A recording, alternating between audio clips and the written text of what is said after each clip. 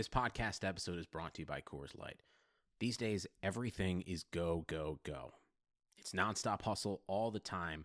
Work, friends, family expect you to be on 24/7. Well, sometimes you just need to reach for a Coors Light because it's made to chill. Coors Light is cold lagered, cold filtered, and cold packaged. It's as crisp and refreshing as the Colorado Rockies. It is literally made to chill. Coors Light is the one I choose when I need to unwind. So when you want to hit reset, reach for the beer that's made to chill. Get Coors Light in the new look delivered straight to your door with Drizzly or Instacart. Celebrate responsibly. Coors Brewing Company, Golden, Colorado.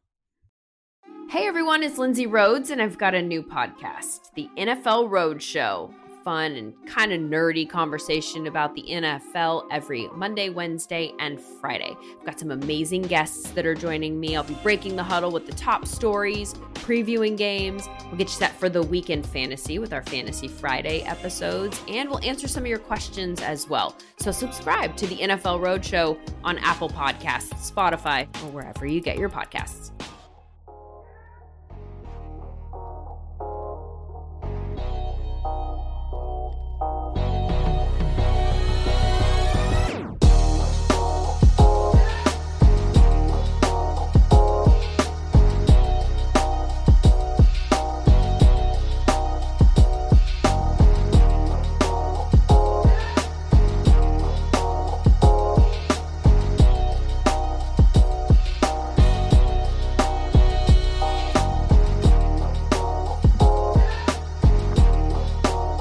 What is up, RotoViz family? Welcome back to the On the Daily DFS podcast. You can find us on Twitter at On the Daily DFS. You can find me at SalitoFF, and of course, my fellow co-host at Matt Jones, TFR, and at TJ Calkins as well. We are here to take you game by game through the main slate for Week 16, Christmas week, and for many of you, championship week in your season-long leagues. Merry Christmas, guys, and also happy Festivus. It is Festivus tonight, and before I jumped on to record with you gentlemen, we did our annual Festivus episode, and we know that it comes with the airing of grievances. Matt, TJ supplied us with what made him angry this year. So if you could just tell me one thing about the fantasy football season that pissed you off, or maybe more things. Just one thing? Yeah, I will have at it. We could be here for 2 hours tonight. Go ahead. Oh God. I mean, the most recent thing that has me tilted is the Cam Akers ankle sprain. Really not great for the old brand. Other than that, I think it's probably I'm trying to think of who's cost me the most money this year. Maybe, but like Jonathan Taylor kind of made up for it. So I'm having a hard time. I don't know. I just suck this year. It's been a bad few weeks for me. So it's just the old process has been good, but the results have not. So we're chugging along. Yeah, and we were getting a little bit of feedback there. I think it might have been my headphones, actually. So I just took them off altogether, and I just got you guys playing right over the computer. So my neighbor will get to enjoy all of us tonight. TJ, you complained about Mike Tomlin, and we aired that on the show. Let the people know your feelings on Mike Tomlin. Hey, man. People were, for whatever reason, talking about this guy in the same sentence as Flores for Coach of the Year. And then this dumb son of a bitch, he goes and benches his best player half, costs his team a game, costs me playoff matchups, which is far more important than the Steelers. I mean, let's be honest here. So, yeah, I mean, that one half of missing Deontay targets was actually just the most tilting thing of the year, in a year full of tilting things. Yeah, and the first game on our slate is the Pittsburgh Steelers hosting the Indianapolis Colts with a total of 45. So let's just get right into it with the Steelers. They are free-falling right now after starting off 0-11. I'm perfectly good with that because of all teams in the NFL that I like to root against. It is the Pittsburgh Steelers, and it's mostly because I just do not like Ben Roethlisberger, and that may have been the worst game I have ever seen Ben Roethlisberger play in his career. He's definitely old, fat, and coming to the end of the career. But what it did not affect the aforementioned Deontay Johnson, who had 13 targets last week. He's doing a little bit better job of pulling them in. He pulled in 8 of them. And he comes in this week, TJ, down a few bucks to $6,300. So should I expect that you will have Deontay locked and loaded again in your lineups against a tough Indy defense? There's just been one thing or another this season to keep his price depressed. And I still think we're going back 2 weeks ago where the benching is keeping his price depressed. The volume is not going anywhere. As long as he's healthy on the field, we don't have to worry about the Tomlin idiocy anymore.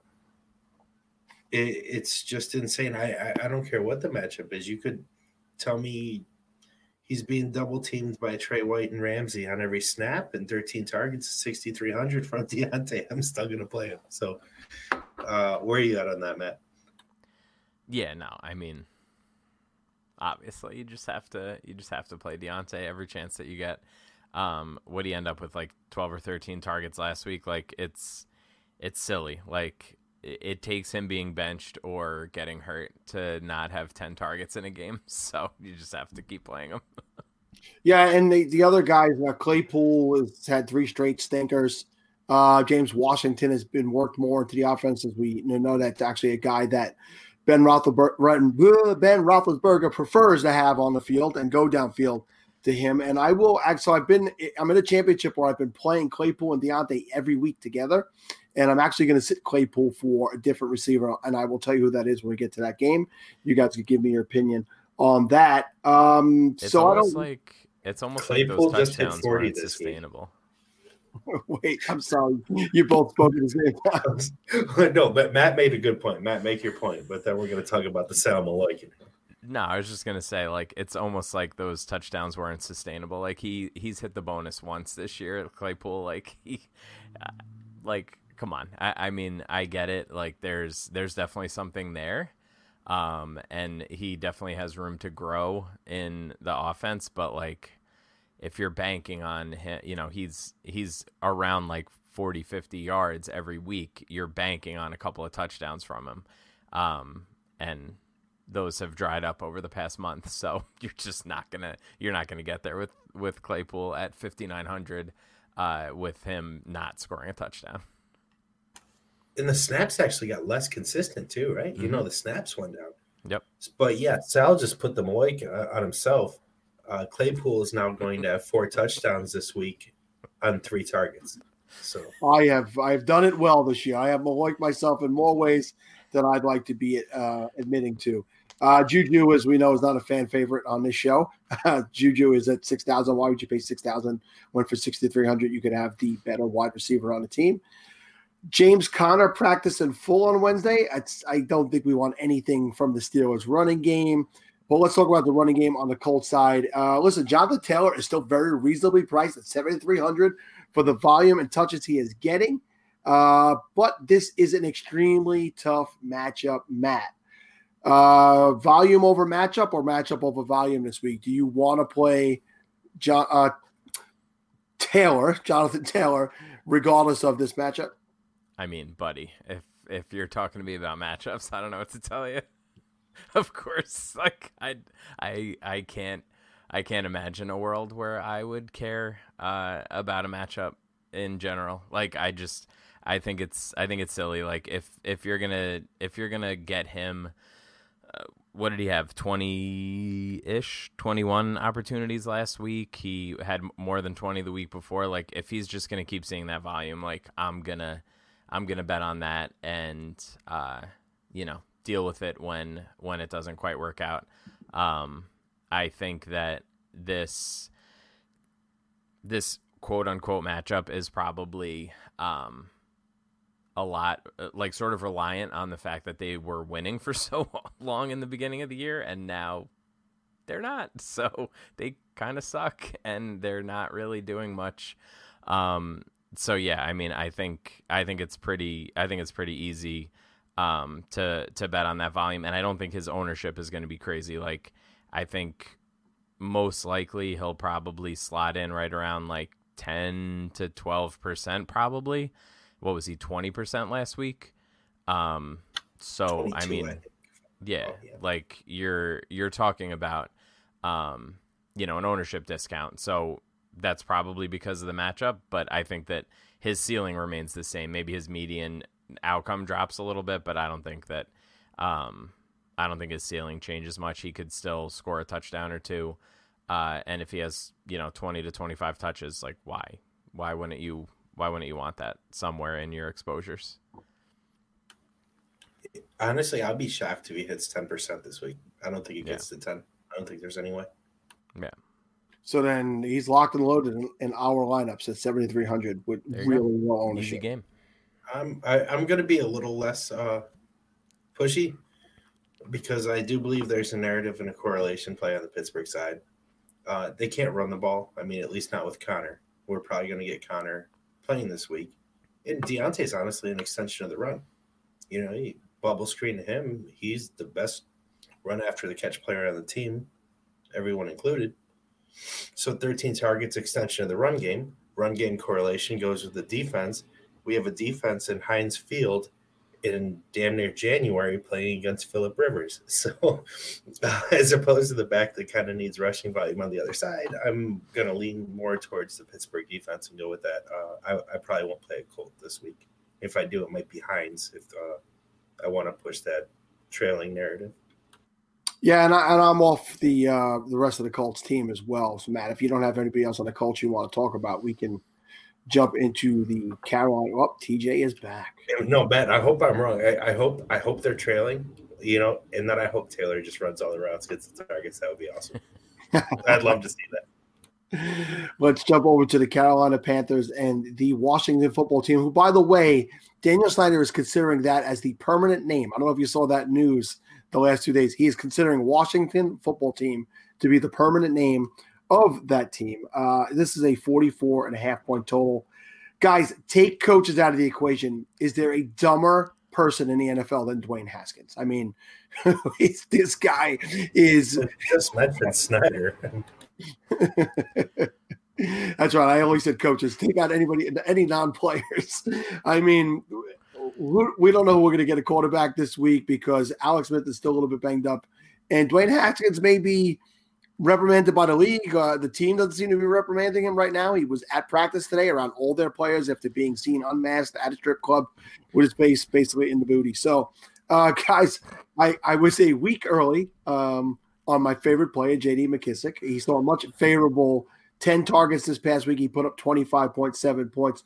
Total, he is priced all the way up to 6,400. That might be a little dangerous for a player like him. And meanwhile, Antonio Gibson at 6,600, he's limited in practice on Wednesday. This is an absolute ideal matchup if Antonio Gibson could play. So I ask you, are you comfortable if it's straight McKissic with no Gibson playing at 6,400? And obviously, if Gibson is active, are you ready to go right back to him coming off of that type of injury? Or does it scare you away? Matt, we'll start with you. I mean, what a year that we're playing J.D. McKissic at $6,400 on DraftKings.com. Like, what's happening? You respect him, damn it. No, I mean, listen, he's almost up to the 15 targets that you called for 2 weeks later. Just missed it that first week with one total target. Man, I don't know. Like, I don't really feel like I need to go crazy on this and like jam them in. It's kind of a weird price, I feel like, for just for like builds. Like I typically just screw around and build like a ton of lineups just to like see like how things fit in, and I just don't really see myself landing in this like 64 to 6,600 range. Like if I have the extra money, I'm probably going up to Taylor, and if I don't quite have enough, like there are some other options a little bit lower that I like. So I don't know if I'm really like going crazy trying to get these guys in. But TJ, maybe you feel differently. Oh, I'm scripting this game a certain way, and I think Washington does win. I think the defense is enough to win the game. which means McKissick would be out of play for me if Gibson is out. But if Gibson is in against Carolina, I mean, matchups do matter to me, and I absolutely want to play Gibson. I mean, if we're looking at Taylor versus Pittsburgh, Gibson versus Carolina, for me, that's a huge steep difference, and I would much rather pay same price for Gibson in this spot than Taylor this week. I know we'll probably come back to that next week. We always have a little disagreement that we come back to the following week, but Gibson for me, and it looks like he's going to play. I'm going to be on him 100%. Over Pollard too? Like he's right in between those two guys. You would rather play Gibson over Pollard? Well, you can assuming Zeke is out. Yeah, like you can play Pollard Gibson, and then I'm happy with that. Well, let's talk about the rest of the Washington football team. Terry McLaurin missed practice Wednesday with an ankle injury, and as TJ has elaborated here before, it's not a good situation right now for him. It's not a talent issue for him. It's a talent at quarterback issue for him. So it's $6,700, not a really good play. Matt, you and I at the beginning of the year played a lot of Logan Thomas and did not get any of the return that people have been playing him the last few weeks have gotten. He's got 2 24-plus point games in the last 3 weeks, and the other one was a double-digit output as well. He is up to $4,900. He's no longer the cheap option, but it's clear that he is an option in this offense. So, Logan Thomas. I think all of the times that I've rostered him combined haven't added up to the fantasy points that he's put up in any of the last 3 weeks by themselves. It's a very tough scene. Yeah, I mean, like tight ends suck. Like there's just no tight ends. They're just all bad except for Travis Kelce. Like that's Thomas Price is the tight end 3 this week. By the way, we need to mention that. Graham Barfield put a tweet out tonight that said he's going to get tattooed on his back. Tight end is never deep this year. So I found that an interesting tweet. Graham, I love you. I assume I'm going to get an angry DM, but thank you, Captain Obvious.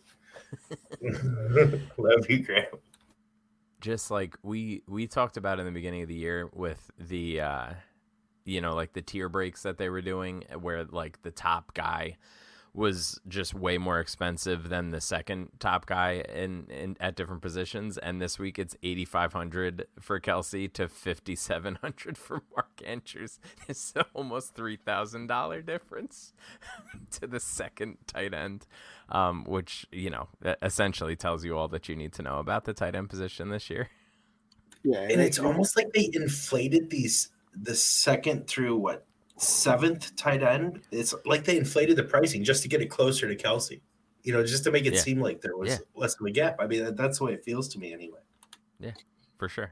Yeah, I can't see paying the 5,700 number on Andrews this week. There should probably be one thing you could be guaranteed is there'll probably be almost no ownership on him if you want to get there. But that's a game we'll get to a little bit later. Over on the Carolina side.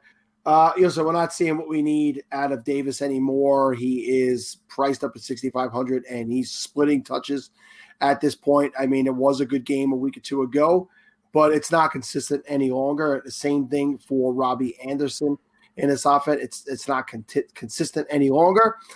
Curtis Samuel has fallen off after having about a 5-week run where he seemed to be the man of this offense. And I think we're left with a very reasonably priced DJ Moore at $5,800. TJ, I know both you and Matt are DJ Moore fans or have been in the past. $5,800, too good of a price to pass up this week for DJ Moore? Yeah, I think so. I mean, I'm not going to lock him or anything, but I'm certainly going to play DJ Moore. And I already talked about it. I expect Washington to win this game. I expect them to control this game. And I think most players on these offenses are game script dependent. You look at Thomas, you look at McKissick, these blow-up games, they come when they're trailing in the second half. This target volume goes through the roof. And it's almost the same thing for Mike Davis. If they're leading, then he's kind of getting more carries, getting more touches, more involved. I don't expect that to happen. So, in turn, I think they know who their top receiver is now. I think after a full season, there's the cat's out of the bag rule. Hey, shocker. So yeah, DJ Moore is the one player on the Carolina side I would have interest in. Yeah, I mean, look at the guys around him. Like you're going between him or Claypool or Marquise Brown. Like he's in a tier as far as pricing goes this week. That's just silly. Like he should be up closer to like Cooper Kupp, like that price range where it would potentially be more of a decision in like that mid-6 range, but at like 5,800, I feel like is just silly for him. Yeah, man. I think the one guy in that neighborhood to compare him to that's like playable is Amari at home. Right. Yep. Okay, well, rolling along to the Atlanta Falcons at the Kansas City Chiefs, we have our only 50-plus point game on the slate. It's a small slate of 10.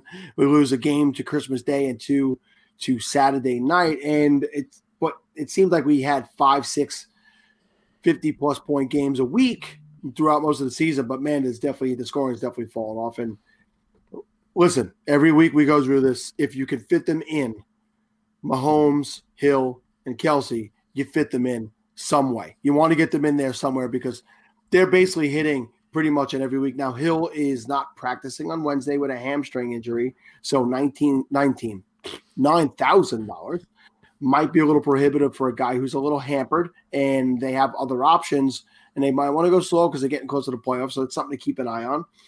But I think the interesting person on Kansas City this week is Lev Bell. Lev Bell comes in at 5,800. We're not going to see CEH probably the rest of the year, even into the playoffs. So it's a pretty ugly-looking injury. We'll have to see where he lands. But at $5,800, he did see 15 carries and 1 target last week. We found the end zone. Matt, I could see by your face you don't love Le'Veon Bell, but so give us your synopsis on Lev.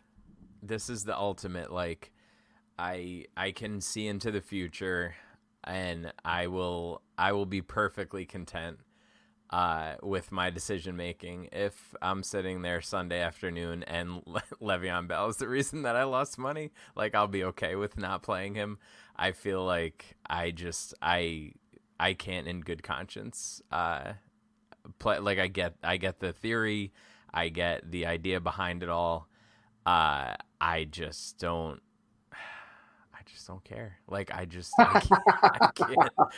can't do it. Like, because the alternative is me playing him and being like, oh, I believe in Le'Veon Bell. He's going to get this volume.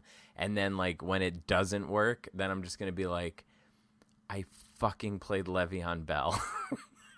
I got a feeling TJ is going to disagree with you a little bit.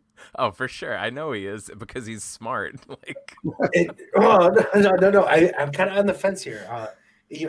This will be the second time we mentioned Pollard before getting to that game. But if Zeke plays, then there's another running back I'm matching in, obviously, that we haven't gotten to yet either. But if we see that Zeke's going to play, then all of a sudden a flex or RB2 spot is opening up, and I would have some interest at some level in playing Bell. The target volume, it remains to be seen. I mean, we have 0 sample here, except for the end of the game last week, and that's without a game plan going into the game for Bell. So if we kind of see, I don't know, I almost feel like the CEH role was dumbed down from Damian last year, as he progresses as a pro. And I don't think it needs to be that way with Bell. And we could see that Damian playoff role, which would be an absolute smash. So I do think there's a ceiling there, but it's honestly, it's guesswork. And I think I want to play some, but not even consideration for locking or anything like that. Yeah, no, I don't think it's a lock thing. Go ahead. Yeah, and I mean, you have to, like, everybody who's listening to this probably knows the way that I play and the way that TJ plays. Like, if I was making more lineups, then I think he would probably be in heavier consideration for me. But if I'm making, 6 or 7 lineups on Sunday, especially assuming that Pollard is in play, I just feel like that build isn't that far off, and I just feel like that's where I end up going most of the time. But maybe I'll feel differently closer to lock, but I just can't with Le'Veon Bell. Well, guys, just when you think you could throw the towel in on Matt Ryan, he throws for 356 and 3 touchdowns against the Tampa Bay Buccaneers. Listen, he's dirt cheap at $5,800 this week, and this is not a great Kansas City pass defense. You can throw on them, and they're going to be throwing to keep up with this offense. It's going to probably come with some turnovers out of Matt Ryan, but it's a very reasonably priced stack at $5,800 with Calvin Ridley, who's been absolutely a stud, especially with Julio added there. Now, Julio's still not practicing. I'm doubting we're going to see him this week. Matt, any chance you're going to start Matt Ryan and maybe get a little stack with Calvin Ridley this week? I mean, for Matt Ryan's sake, I hope I don't play him, because I think that this is another situation where I've probably played him in all of his worst weeks and faded him when he's done well. I'm for sure going to have like plenty of exposure to Calvin Ridley. It really just depends on where the rest of my build goes. Like I wrote about it for the article this week. Like we're missing so many of those like top guys as far as the expensive running backs go, that I feel like you can like get a little creative with your builds this week. So like, I don't know if I necessarily need to like on a week where Derrick Henry and Dalvin Cook are on the slate. I think that it's a different consideration, because you need that like, lower priced quarterback to stack with. But I don't know. I feel like you could kind of do like whatever you want this week. So I don't know if I necessarily want to get Matt Ryan. I don't know if that makes sense, but like, if I really feel like jamming a bunch of guys in, then yeah, I'll probably play Ryan to Ridley. But outside of that, like, I don't think you need to go there necessarily. He's playing outdoors. I don't want him. I mean, it truly is as simple as that. When it comes to DFS, I won't play Matt Ryan if he's not in the This dome. would be way funner if it was, I did just say funner, in Atlanta, if it was in Atlanta. 100% agree. I mean, that could be attractive. This would be like a 59 awesome total if it was inside. Yeah, I want to see Tyreek play indoors every week. Like, I know. No, it would be ugly for the defenses for sure. Well, TJ, where do you land then on the Atlanta weapons? Russell Gage at $5,100. He's got 3 straight 15+ point games. I had him in my flex last week. It was enough to give me a good cash day. He was part of a good lineup for me last week. Obviously, I'm not playing him if Julio plays, but would you go with Gage again? Should Julio miss again? No. Honestly, I think it all stems from Ryan, and then guys just don't hit, and he's certainly not at the top of the target totem there. So, yeah, I think I'm completely out on the Atlanta offense, which is weird to say on what I believe is the highest total game on the slate. So, but I'm just not touching him. All right. Well, I mentioned earlier that the dumbest player in the NFL currently was Dwayne Haskins. The overall dumbest organization, the New York Jets, cannot even suck correctly. I mean, this team, they literally threw a game against the Raiders. This is a family show, Sal. I believe you cursed earlier today. I know. Now I have to go and bleep that out. I wrote down when I said it. So the Jets blew a game, I felt, on purpose to the Raiders earlier this year to maintain the 0-16 tank for Trevor season. And they go on the road to the Rams and beat a playoff-bound Rams team whose defense has been top 2 in the league this year. It just doesn't make any sense whatsoever. With that said, I don't know that I'm going to play any Jets, so I'll leave that to you two guys to jump in. But if nobody's going to jump in, we could jump right to the Cleveland side. No, I want to talk about how hilarious it is. You said where they purposely lost the game, and then they fired Williams so they didn't get fined draft picks for throwing a game. I mean, that's seriously right. So now you see Gase win this game when the only thing you can't do is win. It makes me wonder if Anthony Lynn coached this team if they go 16-0. I don't think so. Well, let's jump on a Cleveland side. TJ, let's get right into Cleveland. I mean, your hometown team, Baker Mayfield, is coming at $6,100 this week. He actually looks like the quarterback they expected when they drafted him number 1 overall, and the pass-catching weapons have gotten a boost as a result. The biggest beneficiary has been Jarvis Landry, who, by the way, is the player I'm going to play over Chase Claypool this week in that final. But would you have Jarvis Landry? He's priced up for him. Would you have him in your DraftKings lineups this week, TJ? Hard no. I mean, this is, if we look back at what the Browns have done against these absolutely putrid teams, it tends to be Chubb, and Chubb smashes for like 130 to 150 on the ground, at least one touchdown in those games. And it just kind of takes the pass catchers out of play for me. I think Kareem Hunt actually becomes secondary in play because the backs will just kind of own this game. And I'm going to play Chubb at a low level. I think he hits, but I don't want to pay the price because I like a running back better at the same price. What about Rashad Higgins at $4,800? He's gotten plenty of work the last couple of weeks.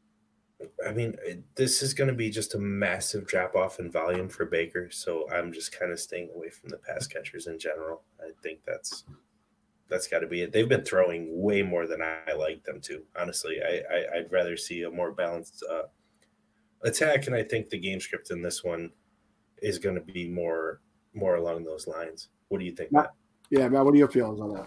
Yeah, I mean, this is setting up for, the Jets were talking about how that was like their Super Bowl last week. Like how embarrassing is that like frame of mind to be like, yeah, no, we avoided going 0-16. That was our Super Bowl. Like, it's just so ridiculous. So I think that this is probably a spot where they just get smashed. I think that in general, like Cleveland has done a really good job against inferior teams. Like they've, you can say what you want about Baker, you can say what you want about the Browns in general, but they've taken care of business when they like should win games for the most part this season. That's probably narrative-y stuff that I don't usually like put a lot of weight into, right, but except like for that it's stupid true. Raiders game. Right, exactly. Like, imagine losing to the formerly Oakland Raiders. Yeah, well, Kansas City, New Orleans, Cleveland, but we lost to the Falcons. Blown out by the Falcons. Down to last play against the Jets anyway.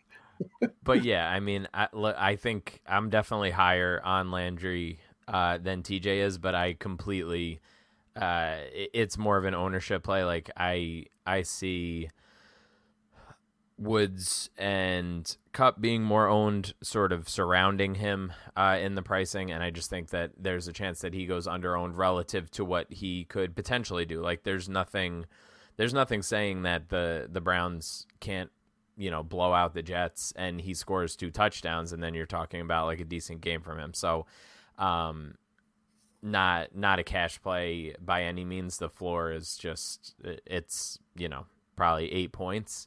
But I do think there's a ceiling there with Landry. And I don't know. I think it just depends on who the touchdowns go to. There's definitely a script where Landry scores no points, Higgins scores no points, and Chubb just completely demolishes.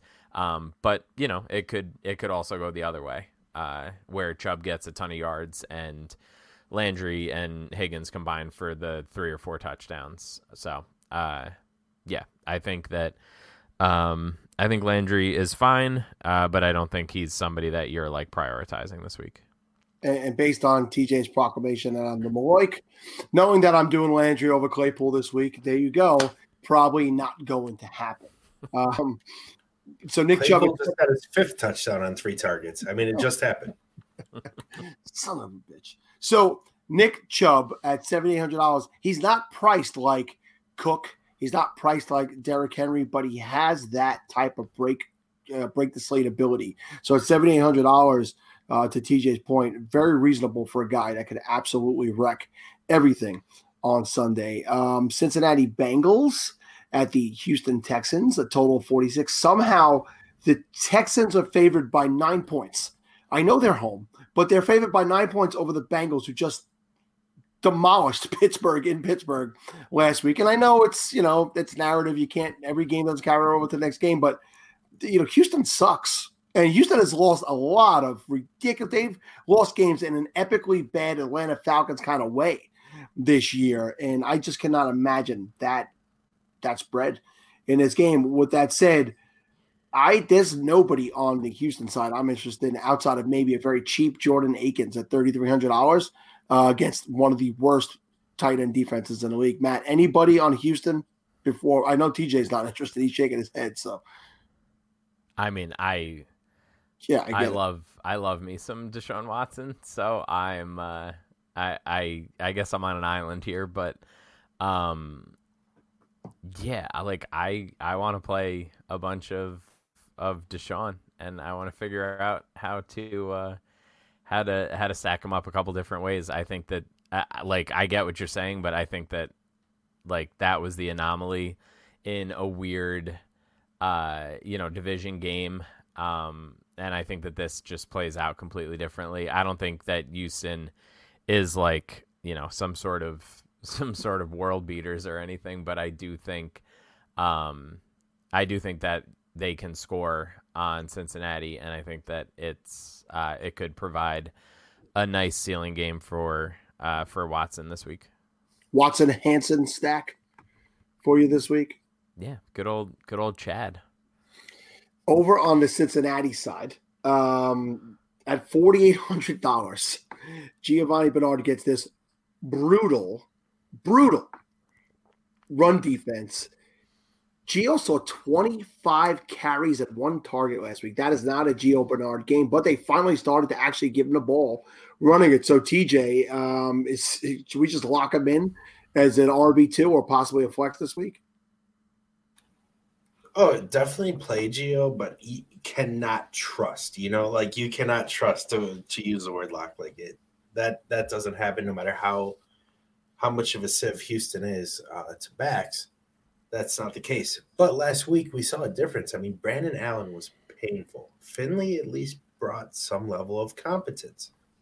And now they're playing this Houston team that since Will Fuller went away, they are scoring 15 points a game and allowing 30. So this is a team that is absolute trash, and probably more trash than Cincinnati is.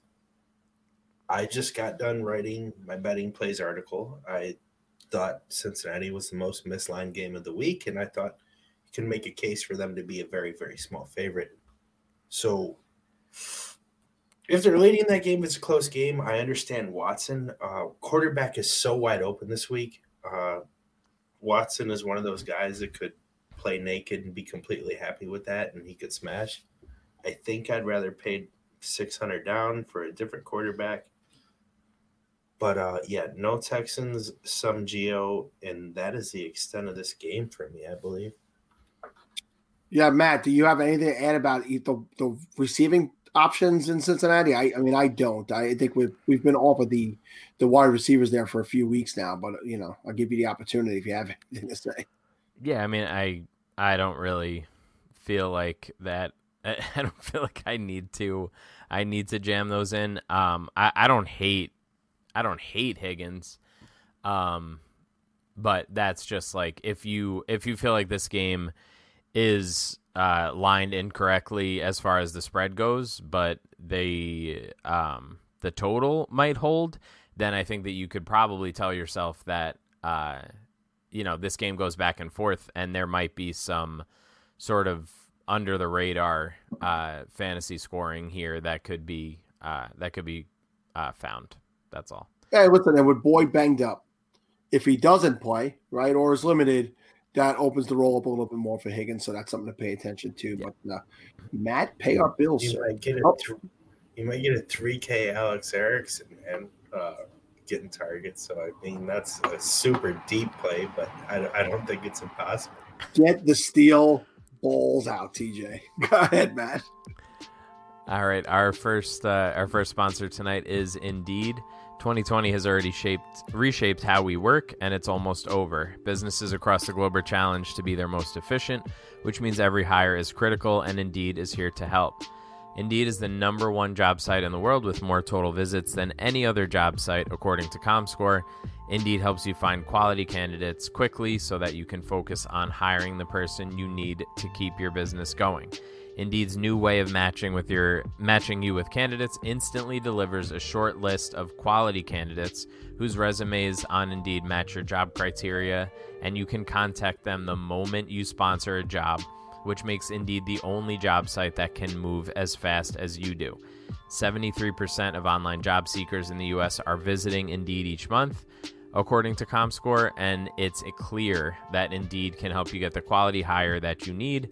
That's why more than 3 million, that's absurd, 3 million businesses worldwide use Indeed for hiring. That's crazy. Right, I thought I was reading that wrong. That's how crazy that number is. Right now, Indeed is offering our listeners a free $75 credit to boost your job post, which means more quality candidates will see it fast. Try Indeed with a free $75 credit at Indeed.com/Blue Wire. This is their best offer available anywhere, and if you are listening to this, you only have a week left for this offer before it goes away. Terms and conditions apply. Make sure that you go right now to Indeed.com/Blue Wire. Our other loyal sponsor, of course, is BetOnline. Football's back in full swing, and even though you might not be at a game this year, you can still be in the action at BetOnline. They're going the extra mile to make sure you can get in on every possible chance to win. That means game spreads, totals, team and player props. BetOnline gives you more options to wager than anywhere else. You can get in on their bonuses today and start off wagering on pretty much anything that you can think of. They still have futures up for the Super Bowl. And another fun wrinkle is the live betting feature that they have. So you're watching a game, you feel like you have a read on it, and you can bet, current lines rather than the pregame lines. So head over to BetOnline today. Take advantage of all the great sign-up bonuses. Use the promo code BlueWire at betonline.ag. That's all, Blue Wire, all one word. BetOnline, your online sportsbook experts. You know, speaking of those live lines coming out of halftime of the Steelers-Bengals game, the Steelers were at a plus 245, and I was about to make the bet, and something held me back. And then when they came out and scored a quick 10 to make it 17-10, I'm like, I missed my opportunity. Well, they managed to lose, and I saved myself some money. But yeah, I do like to play those live lines from time to time. If you hit them just right, you got to jump on them at the right time. You could definitely make a little bit of bank on that. So that brings us to the New York Giants at the Baltimore Ravens with a total of 45, and the actual Giants have shown up now, Matt. They've played terrible over the last couple of weeks. I've never seen a division like this in my life. I mean, This is who cannot get out of the other team's way to lose their way or backdoor their way into this division. So I have no Giants written down. So if either of you guys have a Giants take you'd like to throw out there, TJ, maybe, I don't know. I know Matt's not playing Giants. Yeah. So we got nothing on the Giants. So let's jump over to the Ravens. I don't really love anybody on the Ravens side this week either. I mean, Dobbins is starting to get the volume, but he's priced up at 6,200, and it's no guarantee. We've seen that in his backfield all year. So, and we talked about Mark Andrews being priced up. I think I saw him at 5,700, and there's just better options at tight end as well. And nobody's been an option at wide receiver there all year. So, guys, before we jump right out of this game, is there anything on the Baltimore side you're interested in?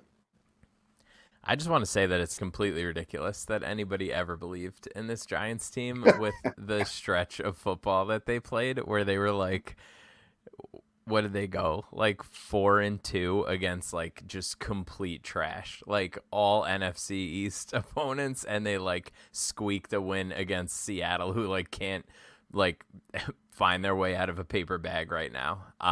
It's just completely ridiculous. Like the last 2 weeks are exactly who who they are, regardless of anything else.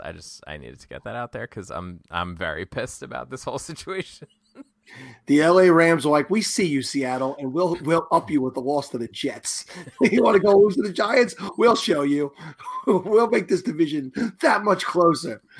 So, all right, let's jump to a game I think we're going to have a lot of players interested to play this week, and that is the Chicago Bears at the Jacksonville Jaguars with a high total of 48, and it is a Trubisky week, Matt Jones.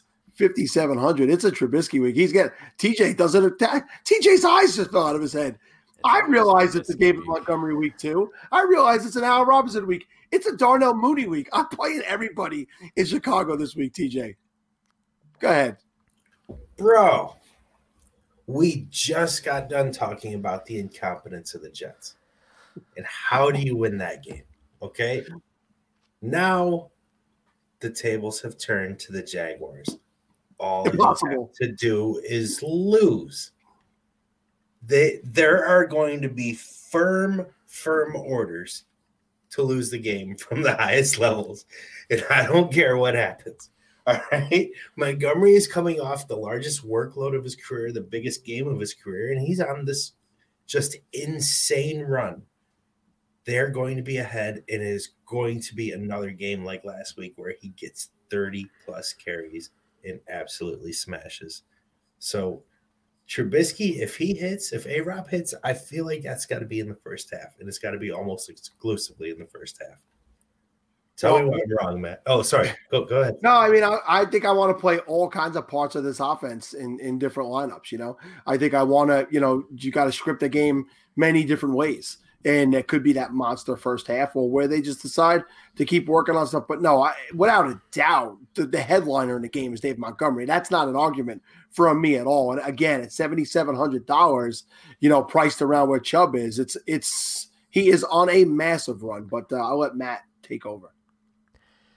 It's just so weird. Like 2 weeks ago, they blow out the Texans. Montgomery's on the field like crazy, and he gets 11 carries. And then last week they're just like, no, we're not gonna do that again. We're gonna triple his workload. It's just so random. Look, I mean, his price has finally caught up to his workload.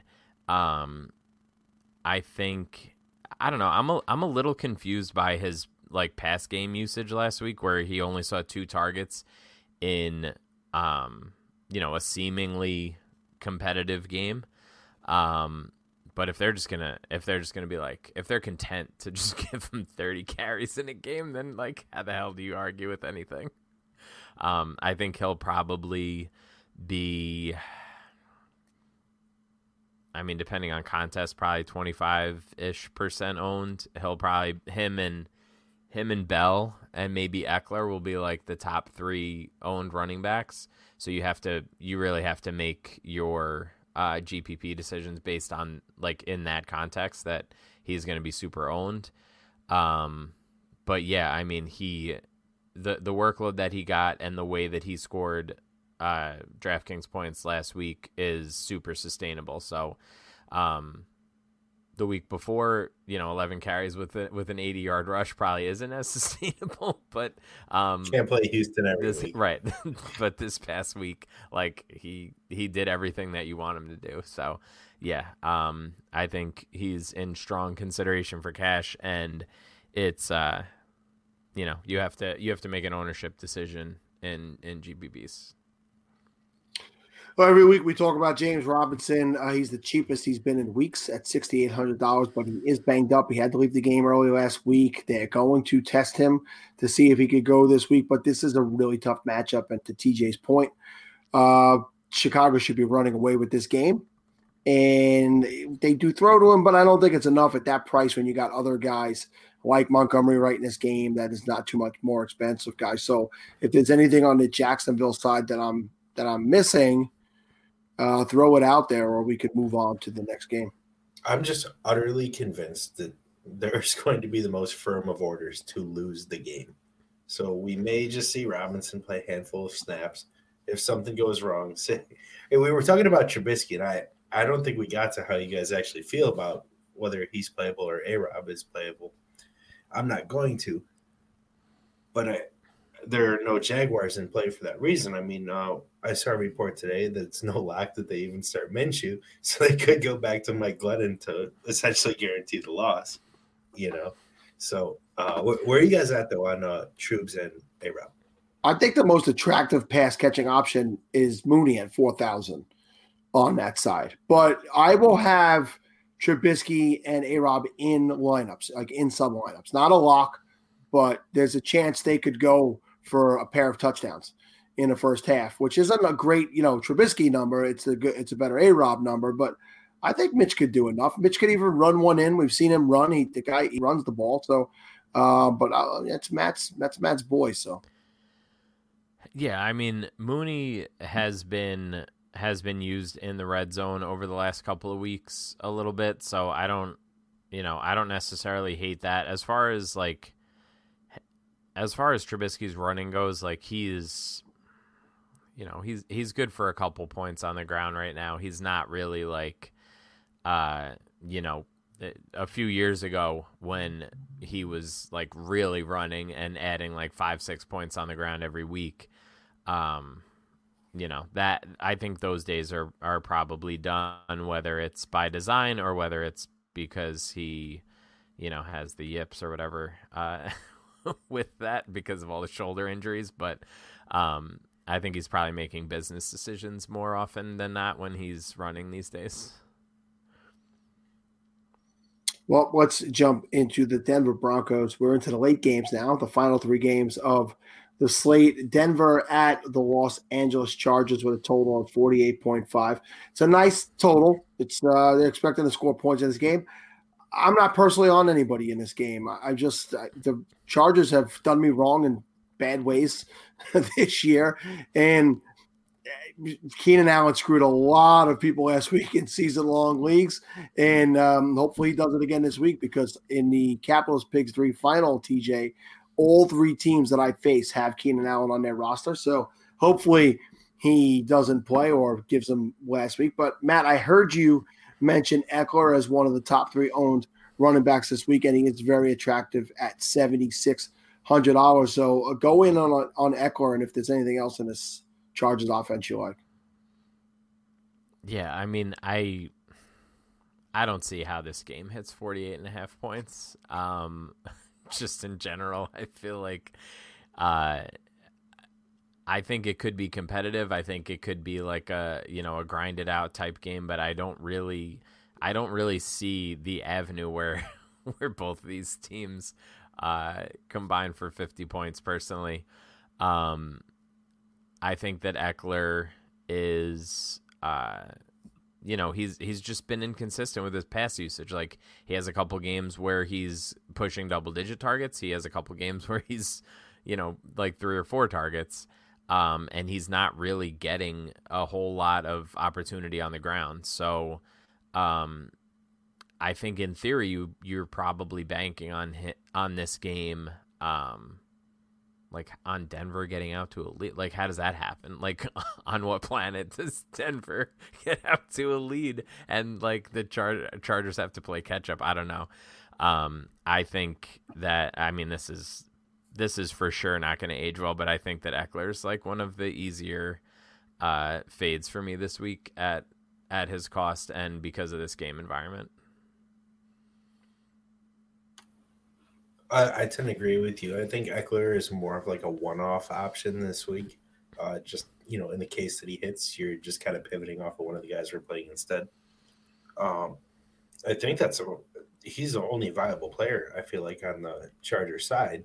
So if we flip it over to the Denver side, I mean, Melvin's fine, but he needs 2 touchdowns. So it's like it's thin. He's like an MME play or maybe 10% in a 20 max. I don't know. As far as MME plays go, I think both Fant and Hamler bring the ceilings, especially at cost. And I don't hate them, but I'm also having difficulty seeing how I get to them if I'm making 10 lineups or fewer. Yeah, I mean, Fant has been the nicest receiving option in the offense the last couple of weeks, so I could see that, and we know your Hamill love will never die hard. So let's jump over to the Eagles and the Dallas Cowboys. This game comes in close to 50, 49.5. And TJ, I want you to explain to Matt why Jalen Hurts brings the possibility of a double bonus. Because he's almost as good as Taysom Hill. I mean, so it's it's definitely a spot where he can smash. I mean, if we look at last week, he had 68, and did he get? I believe he got the passing bonus. He did. He was over 300, but he had 60 and change rushing the ball. Yep. And I mean, they really aren't running a dissimilar offense to what Taysom Hill runs in New Orleans. Game script doesn't matter; it's going to get there one way or the other. So. That's why, and Hurts was the quarterback I was mentioning when we were talking about Watson earlier and saving 600 there. I just gravitate more to Hurts, and Dallas is still really bad. They let everyone score on them. So how do we figure out which wide receiver to start then, or do we just not, right? Because this is the 31st ranked wide receiver defense in Dallas, and listen to this stat line from last week for Greg Ward. He saw 5 targets, 4 receptions, 2 touchdowns, 15 yards. He had 15 yards in that game on 4 receptions with 2 touchdowns. That's Mike Evans-esque. Crowder-esque. Matt. So, Matt, first off, would you play Jalen Hurts? I know you've not really been your type of quarterback in the past, but would you play him? What is it? I don't know where this is coming from. I guess it's the Taysom Hill thing that made me think that. Yeah. Hurts is what Sean Payton thinks Taysom Hill is. Okay, good, because I love him. Okay, good, so excellent. Yeah, no, I like. Look, how can you argue with like this actual like spark that he's provided for them? I think that there's like 7,000 is obviously a completely different conversation than the past 2 weeks where he's in the 5,000s. But I mean, he's actually done it, right? Like he's hit the rushing bonus. He's hit the passing bonus. The issue, like you sort of alluded to, was that like, who the hell are you stacking him with? Because 4 of his receivers have over a 15% target share, in over the last 2 weeks. So like, just real quick, do the math. Like 4 guys over 15% is not ideal for stacking purposes. There's not a true like alpha guy there. You might find week to week hitting on the right guy, but I think you have to take a lot of swings at it to get to that point. So I think that it's one of those situations where you probably have to play him by himself, or just play him in a ton of lineups and try to hit every combination, which is probably like negative EV, just doing that over and over. Naked is the way to go. Yeah, like naked is the way to go. 100%. You can't just be like, oh, I'm gonna quintuple my lineups this week because I need to cover all the bases for Jalen Hurts. Yeah, I mean, I think Alshon Jeffrey somewhere you've gone. I think you play him, and you pick an option, maybe a cheaper option on the way back in the Dallas game, and move on and find a creative game stack in the rest of your lineup somewhere.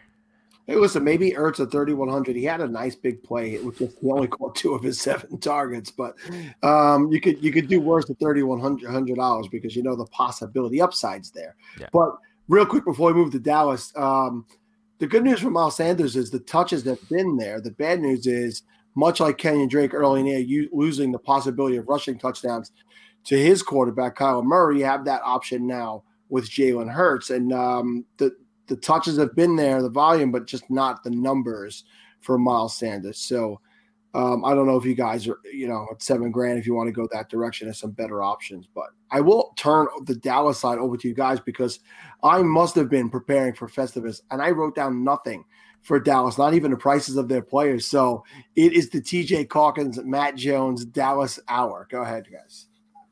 Well, we still got to finish Philly because to Matt's credit on matchups don't matter. Sanders has two TD games of the year, and his best 2 games of the year were Pittsburgh and New Orleans. And I'm not sure this is a difficult enough matchup for him. So, but in actuality, he is a good leverage play. You know, fading Hurts, fading everyone else. He truly could smash here. But on to Dallas, I mean, we're talking about Pollard, and he's kind of in that same price range, a little bit cheaper. We don't know about Zeke, so this is going to be a late in the week decision to make. He's clearly highly in play. And you know what? When we were talking about, who are we talking about? Landry? No, not Landry. We were talking about somebody. Oh, we were talking about DJ Moore, that Amari Cooper is the guy right next to him in the price bracket. He's the one guy I would want to play outside of Pollard on Dallas. And outside of that, I don't think I'd have any issues unless you told me CeeDee Lamb was going to return an onside kick for a touchdown at the end of the game. Matt, where are you at? Yeah, no, I feel similar. I think, I mean, Lamb has been getting volume. He just hasn't scored in a month besides, you know, the fluke thing last week. I think that, I don't know. I don't really love this game either, so I'm just kind of like whatever about it. Like, I don't really want to go crazy. Like, a Hurts Cooper lineup is probably the closest I'm getting to like heavy exposure to this game this week, and I'm, you know, content, even though it's almost a 50-point total, to move on from that. We have seen 2 of those kick return touchdowns this year. It's not something you see that often. To see 2 of them has been pretty cool. There you go. It's a trend. We got to count on it now. And it's this new dumb rule. They need to go back to the old rule. Onside kicks are the most unexciting play in football now. I mean, it rivals a kneel down. They've killed it. They've absolutely killed what was once a very exciting part of the game. Something that you can not catch people even by surprise with anymore. Sean Payton in the Super Bowl a few years back. Listen, I'd love to see Zeke just absolutely benched and not allowed to play the rest of the year, but I almost think he gets his way if they do that, because I think he gave up on the season and he doesn't want to play. So in a way, I want them to force him to dress every week, go out there and kind of annoy the shit out of him. But, I want to see Pollard get the opportunity. And let me ask you guys, was Pollard an absolute lock for you last week when the news came out? I ended up not putting him in. I did well with my cash lineup anyway, but was he an absolute lock last week, Matt? Yeah. Yeah, I knew I should have made that move. All right, TJ. He was close. I didn't fully lock because I shuffled 5 backs last week, and I went in all different directions between him, Taylor, Montgomery, Ahmed, and I got lucky with Fournette. So in retrospect, I don't think that was the best play, but those were the 5 backs I used. Listen, it looked pretty bad for Fournette until that first touchdown came, and then he found the end zone one more time. Yeah, that really paid off in a non-traditional way. All right, let's wrap it up with the Los Angeles Rams at the Seattle Seahawks. The 2 teams coming off of horrible losses to the New York teams. By the way, the 2 lowest scoring overall teams in the NFL, the Jets and the Giants. These 2 teams lost to those teams, 47.5 total. Listen, it should be a spirited game since they are playing for the division at this point. But I don't know. I'm not on Seattle. For me, everybody's priced too high for a tough matchup. I expect the Rams defense to play better. I expect them to play up to the level that they played every week before facing the vaunted New York Jet offense. So, Matt, I'll start with you. Do you like anybody on the Seattle side? And if yes, who? I mean, this may be spicy, but I feel like this ends up being like the game of the year. Like, I just think this is going to be like back and forth. And I think that it's going to be like way under-owned for the potential for that to happen. So I'm like actively trying to figure out a bunch of different ways to stack this game. And like, it's, it's the obvious options, but yeah, I'm very high on this game this week. Yeah, that's wasabi, but I like it a lot, man. I do have difficulty with the Seattle side, though. I mean, I think you mentioned earlier how awful, putrid they've been on offense. I mean, it's been ugly, and it still stems from the coaching. They remain utterly awful. I just need to know if DK can actually win this matchup, because he did not in the first matchup, first time these two teams played. On the other hand, though, on the Rams side, I love Goff, I love Woods, I love Kupp, and I think that's the double stack of the week if we're making them. With Akers out, I think we're going to go back to perhaps that just heavy volume, quick hit to the two players they feature. I don't trust Henderson against Seattle. Goff double stack, and if I have a comeback, I want Lockett. He did have 9 targets in that first game. So, Lockett loses you money every week until he doesn't. So maybe this is the week he doesn't. Well, Matt, TJ said he didn't trust Darrell Henderson. You were tweaking a little bit about losing Cam Akers, but at $4,500, any interest in Darrell Henderson at a really cheap price? We've seen him do it earlier. I mean, he's done it, but the offense has been. Yeah, I mean, I think his workload for 4,500 is probably going to be, pretty crazy. I think that there are going to be people on both ends of the spectrum that are way too high on him and just think that he's like an automatic because of what he's done in the past, and he's only 4,500. I definitely have, tempered expectations for him, but I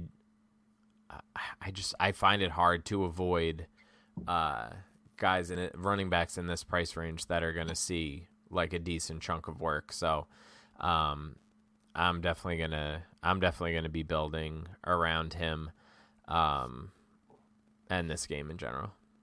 Think about Henderson and Gio. You can fit all the Chiefs in that lineup. Fun bit of trivia: which Rams back had 19 points against Seattle in the first game? Malcolm Brown. Yes, sir. Is he on the team? Yeah. I miss you, Malcolm. All right, guys, listen, that is it. Somehow we turned 10 games into an hour and 5 minutes, but shocker. Guys, it's Christmas week. Matt. It's the holiday week, so Matt, parting words for people who have followed us all year. Oh, we're done? No, we're coming back after Christmas. I'm just saying. Oh, I was like, geez. I was like, parting are you words telling for us Christmas. something? Yeah. All right. Just play Russ and DK and enjoy your holiday. Mr. Calkins.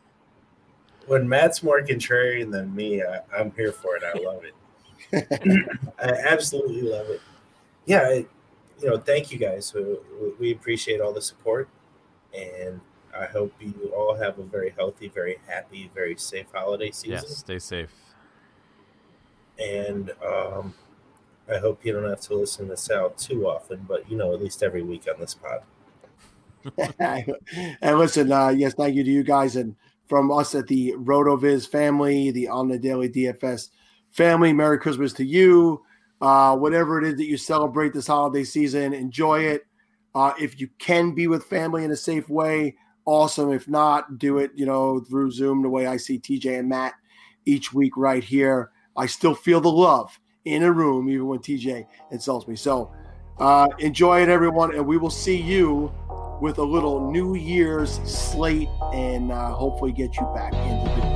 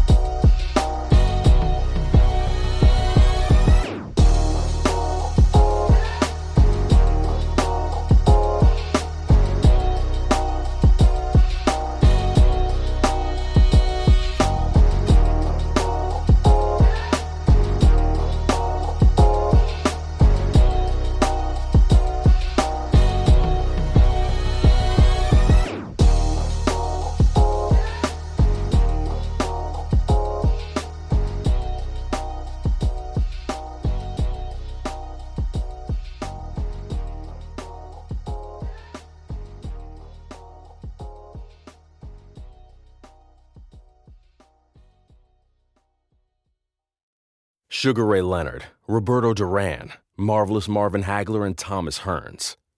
Legends, whose four-way rivalry defined one of the greatest eras in boxing history.